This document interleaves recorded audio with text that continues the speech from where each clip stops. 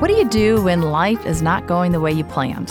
When you feel disappointed, uncertain, or maybe a little bit unsettled? This is The Christian Working Woman, and I'm Lisa Bishop. This week, we're taking a deep dive into contentment and how you can have more of it in your life, no matter your circumstances. If I've learned anything about contentment, cultivating it takes effort, and it's something you can learn by intentionally pursuing it consistently over time. It's an inward state of satisfaction that comes from trusting God with your life, even when circumstances look dim. If I'm honest and I'm not careful, I can quickly find myself in a state of discontentment when my life isn't going the way I envisioned, when a prayer I feel like I've prayed for years still does not get answered, when I'm uncertain, fearful, and anxious about what the future holds. My emotions can easily be swayed to dissatisfaction and drive me to seek fulfillment in ways that are not healthy or helpful. Where are you finding it difficult to be content? Think about it. What area of your life just hasn't gone the way you want it?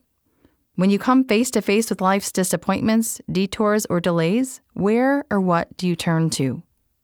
We can be tempted to try and numb ourselves and dull the discontent.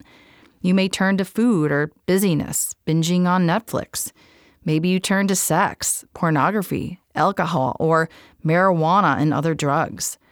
In an effort to dismiss the ache of an unmet longing, we can turn to idols to give us comfort, even though we know that our idols will never satisfy.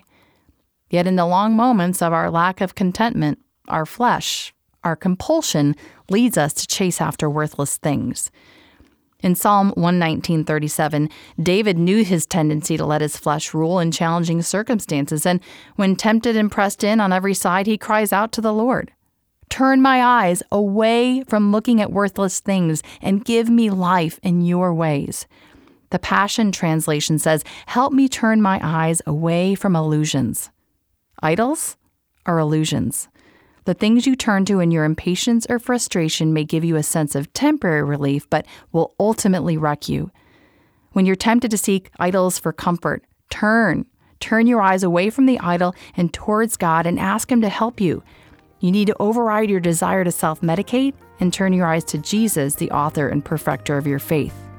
Ditch your idols, make a habit of turning to God, and contentment will be produced in you.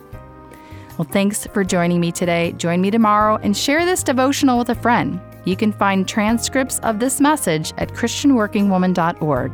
That's christianworkingwoman.org.